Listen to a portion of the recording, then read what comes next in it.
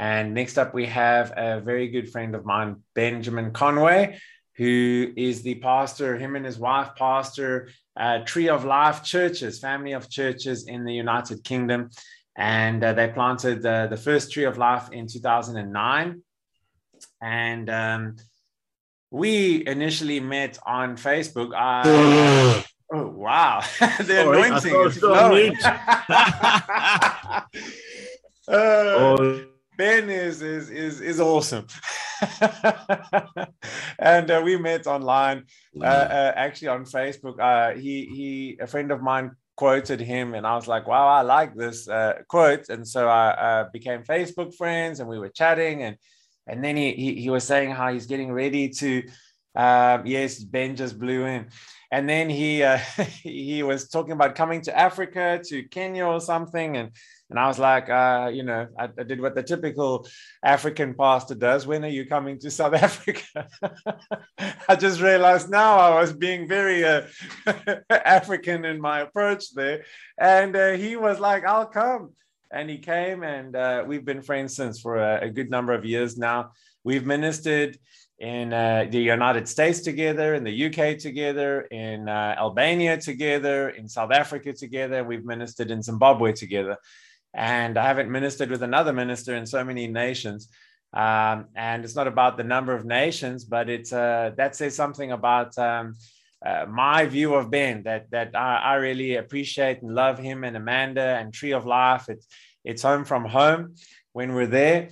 And, I just commend Ben to you as he's got an apostolic gift. He's got the heart of a father to shepherd people and help them grow up and reach their potential and live in their dreams. And you will not be disappointed if you just open your ears and receive and just listen to what he's got to say. A lot of experience. They've planted a number of churches, and I can't even remember which is the latest, but even in the last couple of days, weeks, more have started, and it's just amazing and inspiring, and you're in for a treat. So Ben, go for it. Thanks, Shane. Awesome. Is my sound on now? Everything's fine. Everything's good. We know you can hear me. Praise God. Well, yeah, we're starting church number 7 in 3 weeks' time, and that's going to be in Suffolk. And I spent a good couple of years looking for a pastor for that location, and I found him. It's me. I'm going to be pastoring that one myself. So that's going to be great. Glory to God. So I want to talk about my first session today about character and leadership, because one of the things you have to realize, one of the things you have to understand, especially those of you who are, about to plant church, about to launch out in ministry, is there's new temptations that come. Okay, let me try and put this in a sense. If you're watching this today and you're broke, okay, every time you get paid, that's just enough to make it for that month. You haven't got any extra money. You got some temptations in your life. There are certain things you might be tempted to do that are sinful and selfish and evil. But if I suddenly gave you £10 million and said, there, that's yours, keep it, you would suddenly have different temptations. You would have different temptations. Your flesh would have the ability to do things wrong, selfish things that you didn't have the ability before. And when you become a leader, you open the door to new temptations. And sometimes we see leaders fall and we go, how did that happen? And often it's because they never prepared their hearts, they never worked on their character, because they never thought they'd be in a position to do that kind of stuff. And Shane's already said so powerfully that when he's looking for leaders, he's looking for faithful people. He's looking for people who are faithful. And so when I'm looking for leaders, I look first of all for character. That's the first thing I look for. My 3 C's of leadership. First one is character. The second one is capability. Can they do the job? Can they lead? And both of them rest on faithfulness. And then the third one is compatibility. In other words, that person has got the character to be a great elder, a great pastor. They've got the capability to be a great elder or great pastor, but maybe they couldn't be an elder or pastor in Tree of Life. They don't fit with me and Amanda. They don't fit with our vision. They don't fit with what we're doing. So that person wouldn't be considered. And the foundation of these 3 things, character, capability, compatibility, and please chip in at any time, ask questions. I'll make it as interactive as you want. And the next session after this is me. So if I'm going over, then I'm just cutting my own time out. So if you want to ask something, please do. The foundation of all these is character, and the foundation of all leadership is character.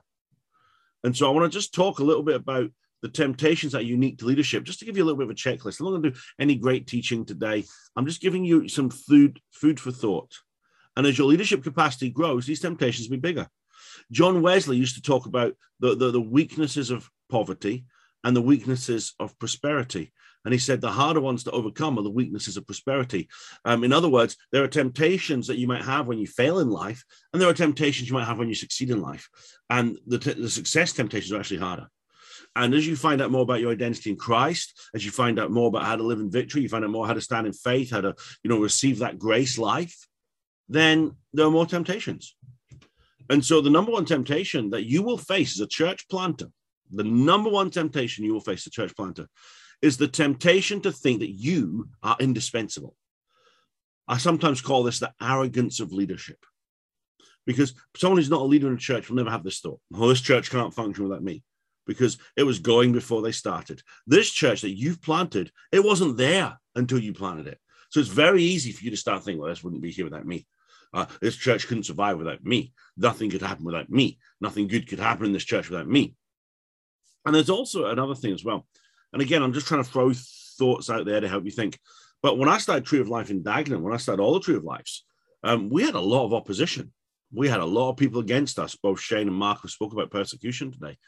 We had people, you can't plant a church, you can't do it. And I had to really zone in and just ignore everybody, right? I developed the ability to ignore everybody's opinion on everything.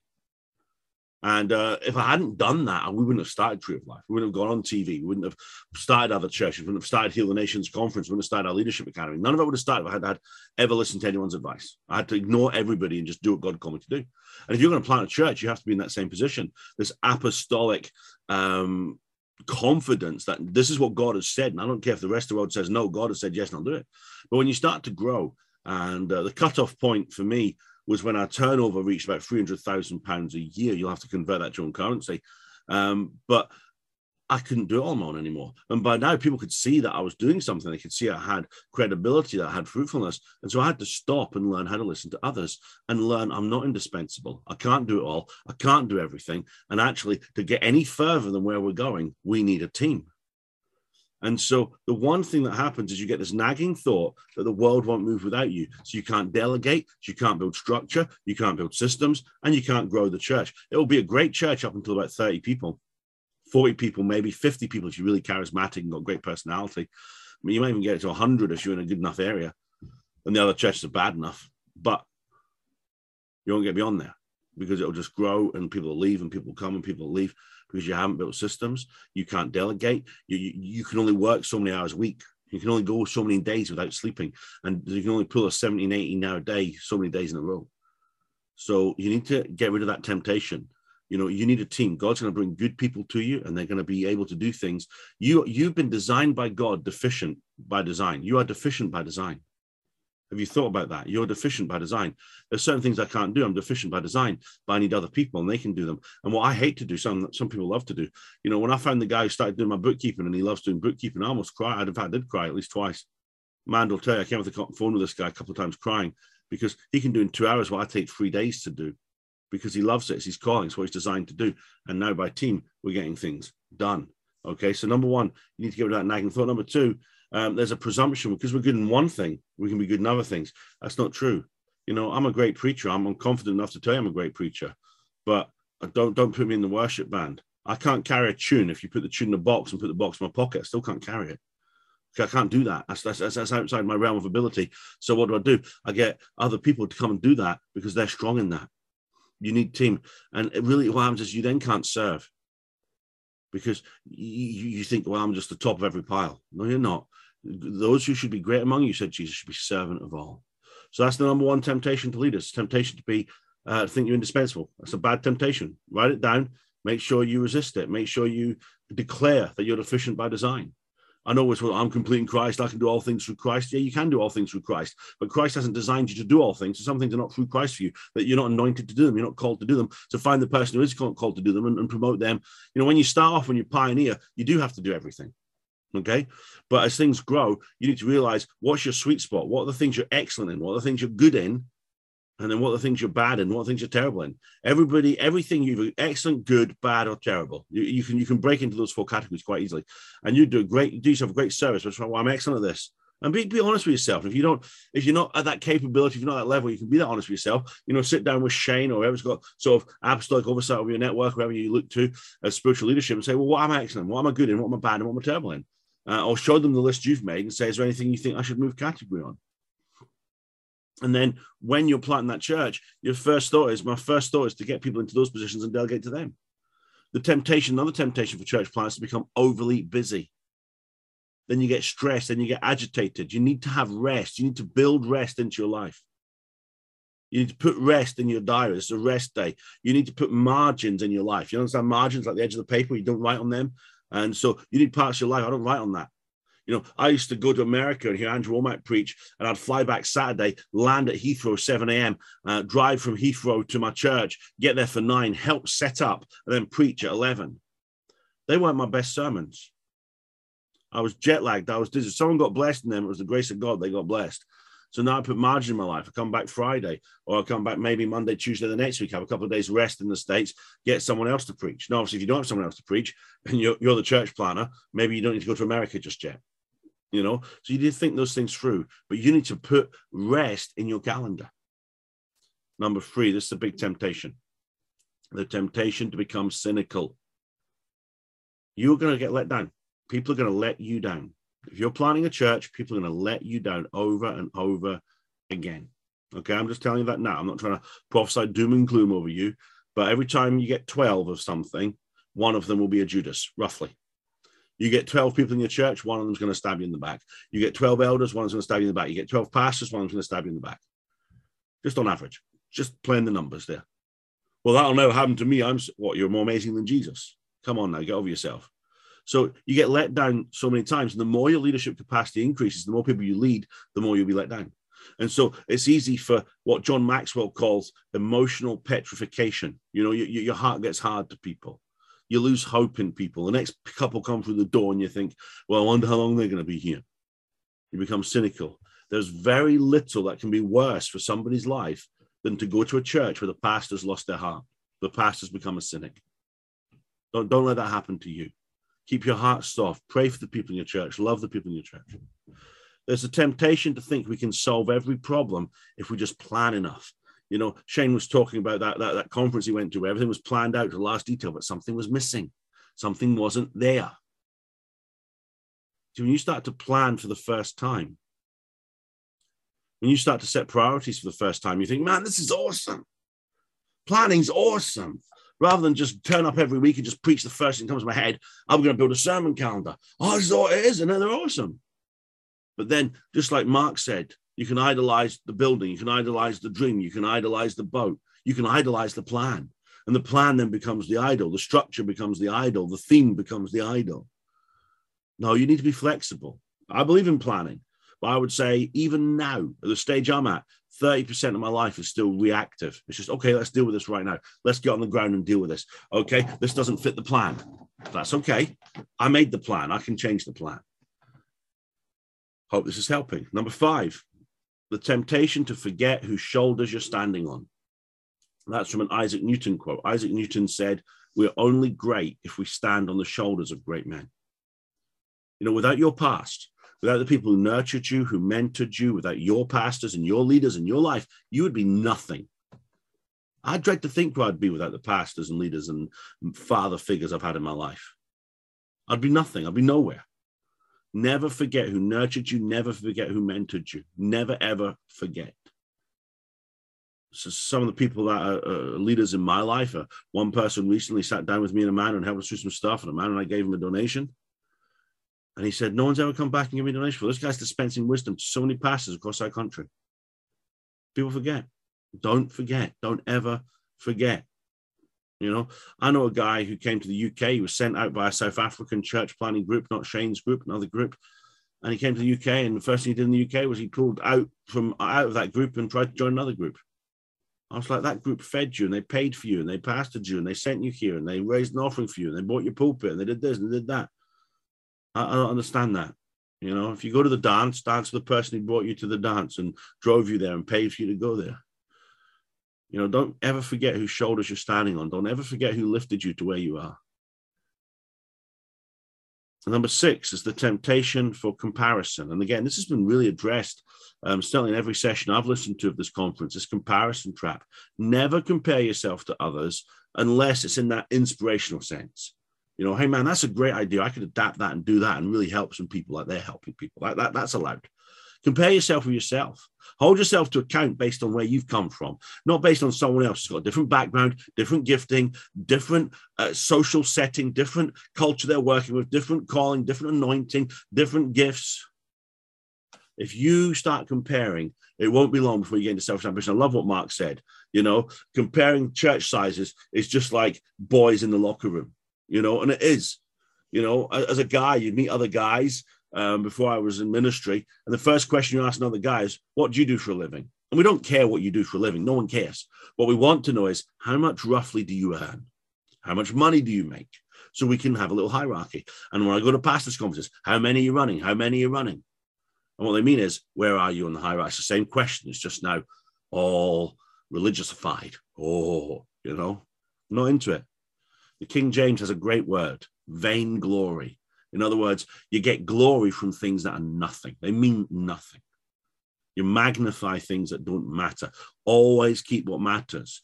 I reckon if we sat down and said, how many disciples have you made this year? How many people? You see, D.L. Moody said this, the greatest man is not the man with the most servants. It's the man who serves the most. Now, I'm not saying you shouldn't grow a church and churches shouldn't grow. I'm all about numbers. I'm all about counting. I'm all about growing. But in the midst of that, I don't want to be counting things that don't matter. I don't want to get involved in vainglory. I want to make disciples who make disciples who make disciples. I want to change the UK. There's the temptation to become a hypocrite. One of the things that shocked me when I entered ministry, I'd never thought of this before I entered ministry, it never crossed my mind, that certain ministers don't behave the same in private they do in public. I've invited a few and they've come and spoke for Tree of Life and they're not the same in private. I never judge a minister on how they treat me. I never judge them on how well they preach. I judge them on how well they treat the waiter when we go out for dinner afterwards. Because when you're different, when you're in public and you're on stage and you're preaching, then it's not a preach, it's a performance. And it's what the Bible calls hypocrisy. The word Hippocrates, the Greek word Hippocrates, means under, hupo, under a kritos, under a mask. And it was actually an actor. And you'd wear the mask to show a smile or to show a sad face. So that's how you show if you were happy, and that's how you show who you were acting like. And underneath the mask, they were maybe in a different emotion, but the mask was over them. Don't ever be a masked person. Be yourself. Now, there's a balance to that, isn't there? You know, you don't have to let it all hang out. You get to church grumpy. You've had a row with the wife, and you've had a row with the kids, you've had a row with the dog before you even started church. One of your deacons has phone jumps, and I'm sorry, I know I was supposed to be setting up today. I can't. And you go get to church an hour early, and you're still preaching. You know, I understand that happens, you know, and then when the prayer team arrives and the worship team arrives, you can't go, I can't believe these people do. No, you got to be above that. But it's got to be authentic. You got to authentically deal with that and authentically live above that. You know, just don't be inconsistent. Learn to live right in private as well as public. Get that right. Number 8 is the temptation to become a gossip. The more your leadership capacity grows, the more things you know. People tell me things that they wouldn't ever have told me when I was a school teacher or running a restaurant and coming to church. I know things. The more you grow, the more you'll get to know. But if you're speaking behind people's backs, you're a coward. You're dishonest. You're a weak leader. You have to learn not to backbite. And the more your leadership capacity grows, the more you have to keep your mouth shut. Now, yes, it's absolutely fair to discuss issues with the appropriate people. Okay, Paul says in 1 Corinthians 1, he says, Chloe has told me that there's fornication going on in this church. So Chloe was probably a pastor. She might have been an elder. She had a church mate in her house. She might have been an elder if it was like a small group. She's, you know, it's a big church. She's equipping. She's a pastor. You know, it's okay for a woman to be an elder. It's okay for a woman to be a pastor. And Chloe said to Paul, who is an apostle, Paul, there's fornication in the church. Can you help me here? I don't know how to deal with it. Now, there's nothing wrong with that kind of stuff. There's nothing wrong with me phoning up Shane, saying, Shane, there's a couple in my church doing ABC. I don't know how to deal with it, right? I'm talking about gossip. I'm talking about someone who knows, someone who can't help you solve the problem, someone who you're just telling people to get it off your chest, to do this, to do that, to paint sides, no, don't ever do that. Don't ever do that. Number 9 is the temptation to idolize people. I've seen so many young pastors make idols of people above them. No, look to Jesus. Like, don't make an idol of the boat. Look to Jesus. What a powerful illustration that was. I've bought that book. I'm going to read it at some point this week. You know, and then we use flattery to manipulate the people above us. Okay. We use flattery to gain the system and manipulation to get our own way so we can run the church the way we want. That's not how you should develop. It's not how you should move forward. And it's not sustainable in the long term. I'm not saying you shouldn't have heroes, but there's no one man who's the be all and end all of everything. Number 10 is the temptation to indifference. You know, when you start believing your own press reports and you start to genuinely believe you're better than other people, then you're never going to support the people who supported you. You're never going to help them. You lose focus. You're there for the people. They're not there for you. You're there to serve them, to help their dreams come true. They're not there to help your dreams come true. If you're the church planter, you're the apostle, you're the pastor, you're the leader, and you don't realize this, and you become indifferent to people, it will not be fun for anyone to go to your church. Number 11 is the temptation to close the circle. In other words, you only hang around with the leaders. You only have this little clique, and that becomes an important thing. You get the in crowd, you drop the out crowd. You're the cool guy. You're the coolest kid in town now because you're the pastor. You ignore the people who've been faithful, who've been part of your tribe, who've helped make things happen, and you hang out with the cool kids. There was a church in America recently. I'm sure you've heard of the situation. The pastor committed adultery, had to resign. One of the biggest spectacle. They sent a Christian newspaper sent a reporter to the church. And what they found out was the whole culture of the church was just mangled. That there were special corridors only the pastors could walk down because they didn't want to walk into people. There were special seats. So you would be kept 50 to 100 feet away from the pastors unless you're like a celebrity, or unless you're like a football player or something. You know, and they had this whole thing. And it just, when you close a circle like that, you learn to disvalue people. So of course you can disvalue your wife. Of course you can disvalue this woman on the street that you met because you don't understand people. You don't value people. You've closed a circle. You've created a clique. And the 12th temptation is the temptation for religious pride. You start acting like a showman. You start creating hype. You make a name for yourself. You know, when David killed Goliath, the women started singing. They said, Saul's killed his thousands. David's killed his tens of thousands. No, he hadn't. He killed one. Don't believe your own hype. Don't believe the songs they sing about you. You know, never exalt what you've done by God's grace above that grace. I mean, ask yourself these questions. Is your leadership, is your ability to church plant, is your ability to move forward, is it based on your character?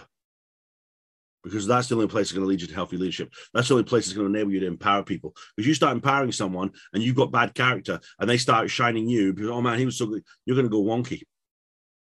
Do you feel superior to the people who volunteer for you or work for you? Do you feel that you're better than them? What's your work-life balance like? Is the org chart more important than real human connections? Do you rely too much on your plans and not on your intuition? How much time do you spend building bridges with people? How much satisfaction do you get from all those little perks you get being a leader? Do you denigrate other people's hearts, other people's motivations, what other people have achieved? Is it about your dream or is it about their dreams? Are you building a community or building cliques? Are you behaving in ways that somebody says, we think you might have an ego problem?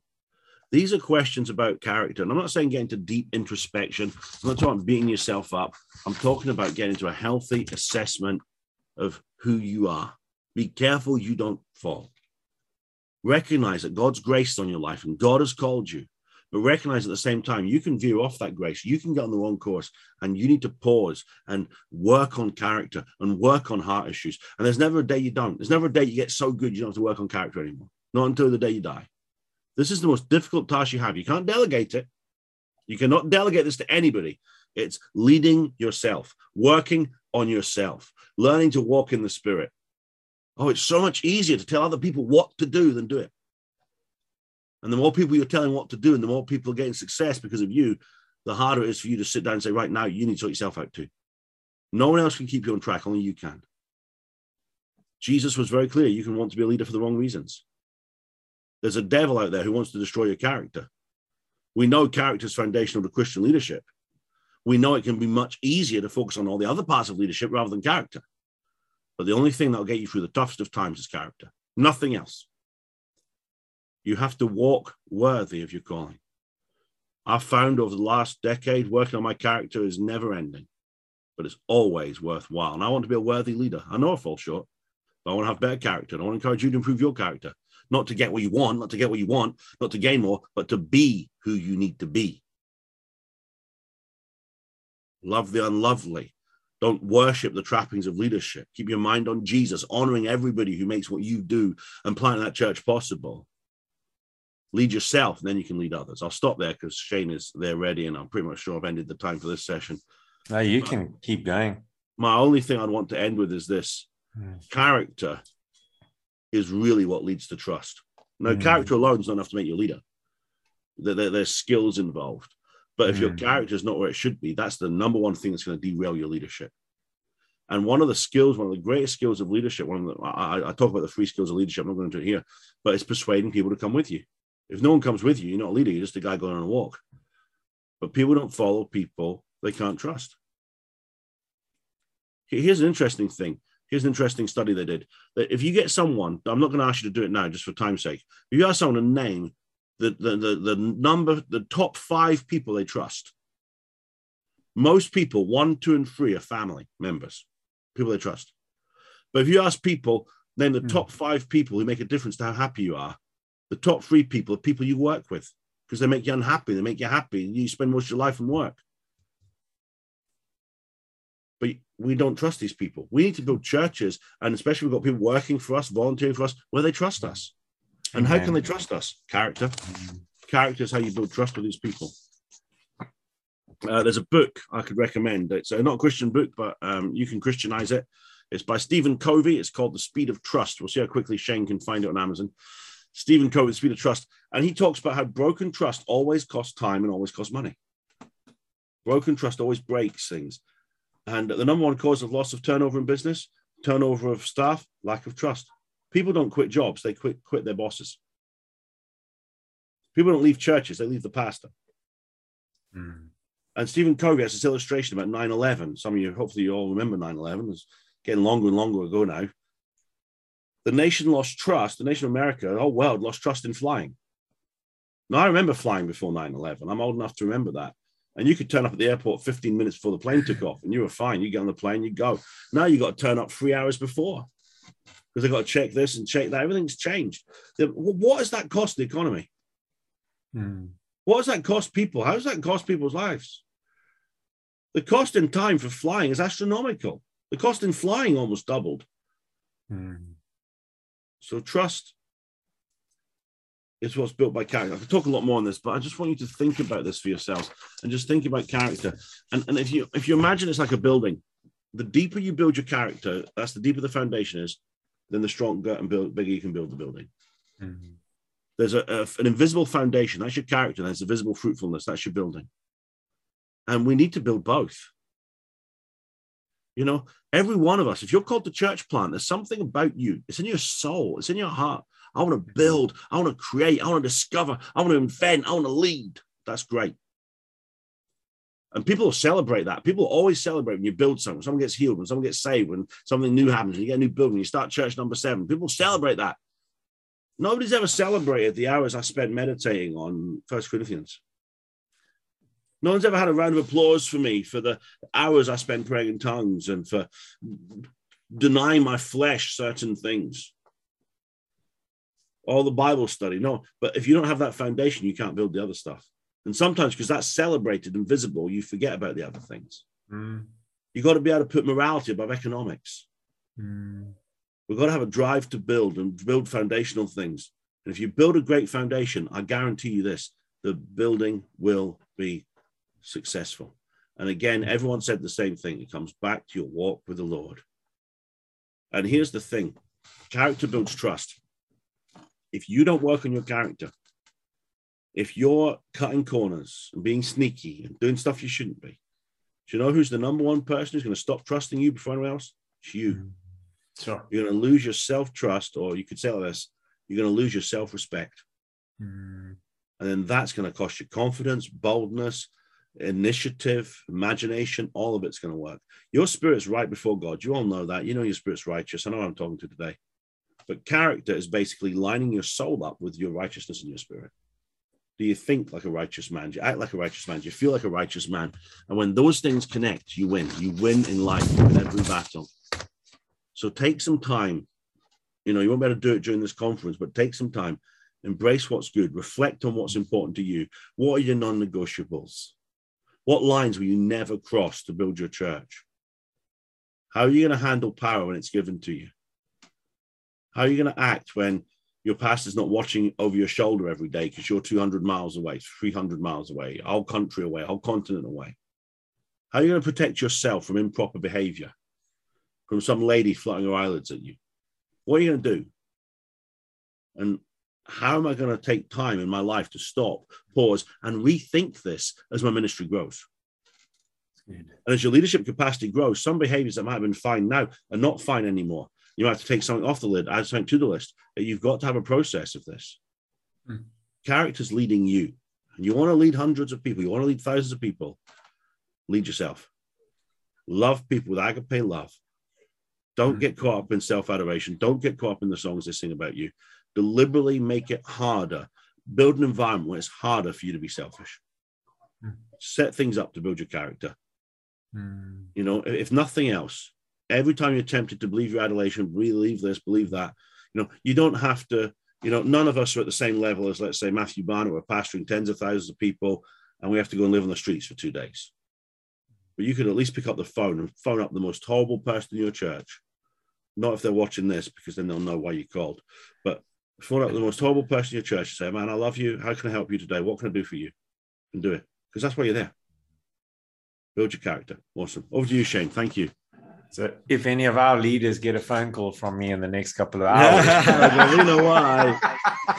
No, I'm joking. I don't. I love all my leaders. You guys are awesome. So thanks, man. That was really awesome. There's no other word I can describe it with. We have one question so far. If you have a question, please feel free to post it. And you know, we're really got a good time slot with Ben, and that he's going to be taking the next session, and then we've got an interactive session straight afterwards together. So now's an opportunity to kind of milk him, get out of him what you can, because there's a lot of people worldwide that would be seeking to receive from him and the wisdom that he's got. So the question is, you have effectively raised up leaders. How do you do it? That's an awesome question. I always say God's always given me the leaders I need, but he's always given them to me in kit form. I've had to assemble them. And that's what we do. We assemble people. And there's a scripture that's not in the Bible. And it says this: train a leader up in the way they should go. And when they're older, they won't depart from it. In other words, just like raising children, it's not my job to impose myself on them and make them me and make them who I want to be and who I wish I was and whatever else. And it's the same with the leaders. So I see it like this. I see a football pitch, and I know we had your American who lives in Switzerland call it soccer earlier, you know, soccer. Okay, I'm from England. It's football. It's a foot, there's a ball, it's football. Okay, so I always see myself, and I use this illustration a lot with my pastors. There's a football pitch, and my job as the leader of Tree of Life is to say, these are the guidelines. If you go out here, it doesn't look like Tree of Life anymore. So we can't go out here. But I don't want to tell you where to play on the pitch. I don't want to tell you exactly where to stand. I want to say, this is the boundaries of what Tree of Life looks like, and where do you best fit in? What are your gifts? What are your abilities? And so, again, there's no magic secret to this. It's loving people, caring for people, finding out what their dreams are, helping them work stuff out. Never be afraid to say no to potential leaders as well. That's a lot of pastors scared to say no to people who've got sort of that kind of promise, that kind of, wow, they look good. You know, Paul chose Timothy, Philippians 2:22. So Paul wanted to do a conference in Philippi because the Philippians were in strife. There was 2 evangelists in the church in Philippi. They were fighting, the 2 of them, 2 ladies. They're both arguing with each other so publicly, the whole church knows about it. The church is in trouble. And Paul says, I want to come and do a conference and just help set things right, because that's my ministry. And then Paul gets put in jail, so now he can't go. So he said, I've chosen Timothy. Philippians 2:22, he said, I've got none like him. Why did he choose Timothy to go to Philippi? Was it because he's the best preacher? He's the most anointed. He's got the best gifts of healings and miracles? No, he says, there's none like him who care for your state. In other words, they genuinely care about whether the church. Timothy didn't go to say, man, I'm going to preach in Philippi. That's one of the biggest churches in the world. I'm going to get a big offering. I'm going to get this. No, I care about those people. I genuinely care about those people and want to get them helped. That's how you build up leaders. You genuinely care about people and want to see them released. And it's not easy. Absolutely. It's hard. But it's about love. It's about time. It's about investing in people. There's no shortcut. There's no secret. It's just investing in people. And again, helping those people see character. That's the foundation of everything. And then the next thing is capability. Can they do the job? It's easier to teach capability than character. I'd rather find a faithful person and teach them how to do the job than find someone to do the job and teach them how to be faithful. And then the third one, I never had the third one. Dwayne Sheriff had to take me aside years ago and say, Ben, you need to implement this in your leadership training, because we had some troubles with a couple of leaders. It's compatibility. Do they get on with you? Are you happy to go out and have lunch with them? Are you happy to spend time with them? Because you're doing things your way and God's put you in charge of that church. And if they can't submit to you and do things that way, then they're not going to be leadership material. You know, and sometimes the best thing to do is nudge them on to another church, because maybe they fit another church better, or maybe they're just being a bit prideful and they need to sort some stuff out. But look for those things and work out how you can build them into people. And I think, Ben, there's such a gold nugget in what you've just said with regard to church planting and pastoring. And that is realizing that you can never be a church for everyone, although you want to embrace anyone. Yeah. You're not the church for everyone, because you're going to get the person who's got a different vision than you. You're going to get the person who thinks that really strongly believes that it should be done like this. And those people, you might believe the same, you might enjoy them, but you can't build together, and it's going to be division, like Greg Moore was saying. Two visions is going to bring division. So we need unity around that. Another question, off of leadership and onto just ministering and pastoring. When do you dust your feet off and move on from someone who seems like they're not receiving? That's a great question. That is a great question. First of all, I'd say that the way shake the dust off your feet has been presented in a lot of charismatic churches is almost like a sort of cursing kind of thing. You know, I'm shaking the dust off my feet. I'm walking out the door. You're just dust. No, shaking the dust off the feet is not about judging them. It's about your feet. It's about you saying, this isn't going to dust my life up. This isn't going to hurt me anymore. Wow. Okay, I'm not going to take any more care of this. I need clean feet to do what God's called me to do. You know, Jesus washed the disciples' feet. The feet is your point of contact with the world. That's where we get dusty. That's where we get dirty. So don't see it as I'm slamming the, you know, you're just moving on because it's what you need to do. And so, you know, what I'm happy with is anybody can come, like Shane said, anybody can come to Tree of Life. Anyone can sit in the church, and anyone can be there. I don't care. We've got people sitting there who are living together, unmarried. We've got people in all sorts of lifestyles coming and sitting in the church, and they're welcome. Everybody's welcome. But what I won't allow is for yeast to infect the rest of the dough. And that's when I have to put my good shepherd hat on and say, I'm not going to allow you to come in here as a wolf in sheep's clothing and devour our sheep. Yeah.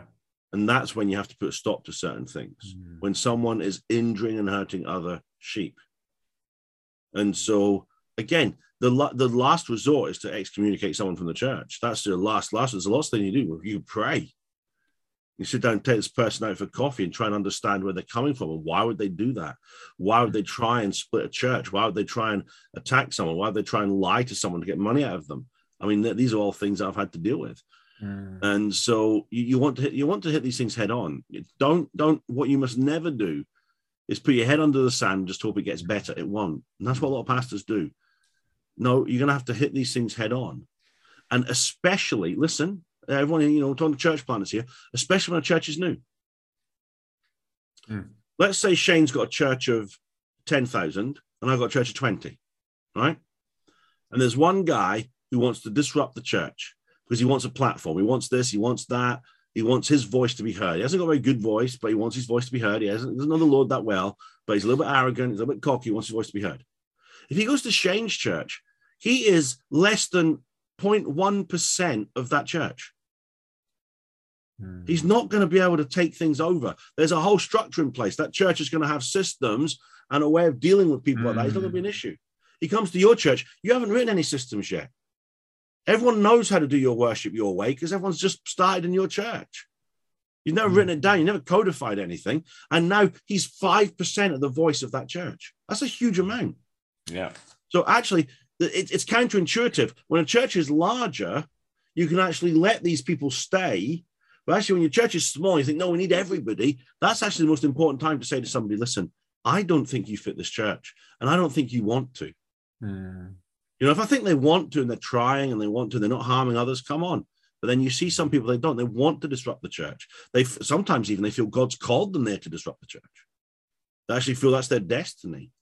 Those people, I said, no, you can't come to our church under these conditions. And, you know, I've never really excommunicated someone. What happens is I say to someone, you can't come back until the two of us have gone out for coffee. Going out is good because then if they smack you in the nose, it's in public. Okay. And secondly, coffee is good because you can walk out halfway through a cup of coffee. You can see I find it difficult to walk out halfway through lunch. I want to finish my lunch. So just a coffee and then I can walk away at any time. And we're in public. No one's going to shout at anyone. No one's going to throw the plates at anyone and sit down and say, why are you doing this? And if you're going to come back to Truth Life, you can't do this, you can't do this, you can't do this, you can't do this. And then what I do is I'll say, I will email you after this meeting with these conditions, and then you email me back. That way we've got it in writing. They can't turn around and say, you never said that. That never happened. Oh, I didn't think you meant that. I thought what you meant was I could prophesy over everybody in the church whenever I liked and interrupt while you're preaching. Because you get those sort of games playing. So I've never actually kicked anyone out of the church, as far as I remember. Might have been one person, but it's just people won't come after they see that email. They said, no, I'm not coming. I'm not going to come back. And that's fine. I'll give it to you in really graphic terms. Your church plan, you're all mature Christians. You can handle a little bit, right? If someone is messing about in your church, wash their feet and love them. Either they'll repent like Peter or they'll go and hang themselves like Judas. Either way, the problem's solved. You can move on. Sure. Thank you, Ben. We've got another question. Do you want to take it now or do you want to get into the next? That's fine. Let's do it. We're here. Do you have any encouraging stories about a Judas who did a 180? Ooh, even Judas didn't do a 180. Come on now. That's a big ask. We have had people. And so one of the things I teach is when someone leaves a church, not everyone who leaves a church is the same. So Jesus tells the parable of the lost sheep. The lost sheep gets lost because it just gets distracted. Just gets distracted by things. Oh, look at that. And what happens when there's a lost sheep? You go and find the lost sheep. The shepherd went and found the lost sheep, went and found him. And so there's some people, why weren't at church on Sunday? Well, I had to tile the bathroom, I had to wash the car, I had to get ready for work, I had to do this, got my exams, blah, blah. Listen, I'm going to come pick you up on Sunday, okay? I think you need to be in church. Okay, let's do that then. And that's what happens. And you went and found them and you brought them in your car. You didn't put them on your shoulders. You just brought them in your car and you took them to church. You found the lost sheep. You're being a good shepherd. And you should be building that as your church grows. So that's not just your job, but your whole church has that pastoral mindset, mentality, paradigm where they start doing that. But the lost son, he didn't get lost out of distraction. He said, I want my inheritance. I want it now. There are certain things which you don't think I'm ready for, Father, but I am ready for and I want them now. You might not think I'm ready to preach, Pastor, but I can preach and I want to preach next Sunday. Or I'm leaving this church. Well, off you go then. They've left like a lost son. They've left because they couldn't inherit what you had to give them because they weren't prepared to take the time. And they were too impatient to get it over time. I've had people come to our church. First Sunday, I'm a pastor. Well, what are you doing here then? It's Sunday morning. Why aren't you with your church? I don't have a church yet. God's told me to come here and be a pastor here. Okay, well, let's just wait till God reveals me. No, you don't understand. I want to preach next Sunday. Okay, you might be called to be a pastor, but you're not going to manifest it doing that. Well, I'm off then. Okay, well, I thought God called you here to be a pastor, but he only called you for one Sunday. Okay, got you. And you have that kind of foolishness. Now, those people, if you go out and get them, you're going to make it worse. The father never went out to get the son. He waited until the son came to his senses. I love what Mark said about Europe. Prodigal sons are too well fed to come to their senses. And it's the same spiritually. They'll walk out your church and there's another church down the road. And they'll go there for a year. And then they'll walk out of that church offended and go, we've got people come to our church now who've been in 10 different churches the last 10 years. Offended at all of them. Some of our churches now, because Dagenham's in London, there's a lot of churches around. But some of our churches now in smaller towns, people have made the rounds, now they've come back again. Because they know, and they'll be just long enough to go to the next one next. And so you have to wait for those people to come to their senses. It has happened a couple of times. People come to their senses. One lady in particular, she came back after a couple of years away. She's like, everything's moved forward. Everyone's grown. I haven't. I need to come back. That was quite nice. And so what do I tell people in that situation is this. When the prodigal son came home, okay, just so we don't get too cynical here. When the prodigal son came home, the father said, go and kill the fatted calf. How many of you know you don't fatten a calf in a morning? It takes months to fatten a calf. It takes a long, long time. Every day, that dad, he didn't go and get his son because he needed his son to come to his senses. But what did he do? Every day he fed the calf. He overfed the calf, and he overfed the calf the next day. He overfed the calf the next day until that calf was ready for barbecue. What was he doing? Every day he was overfeeding the calf, celebrating the return of his son. Sure. He had faith. He was expecting. He was believing. He was preparing. And so I tell my pastor, you keep your heart right. They might walk in this Sunday. I was in one of our churches. I said, keep your heart right. They might return this Sunday. And as I said it, they walked in the door. And they came in. And the very elders they had a problem with were the first people to go over and hug them. So I've seen it happen. I have seen it happen a couple of times. It doesn't always happen. Maybe there's more times in my future about people who've walked out in the past. I don't know. But you keep your expectations. You keep your heart right. You keep the calf fatted. And what I mean by that is keep your heart right. When they come back in, oh man, they're back. They came back. Let's love them and bless them, and let's give them the fatted calf.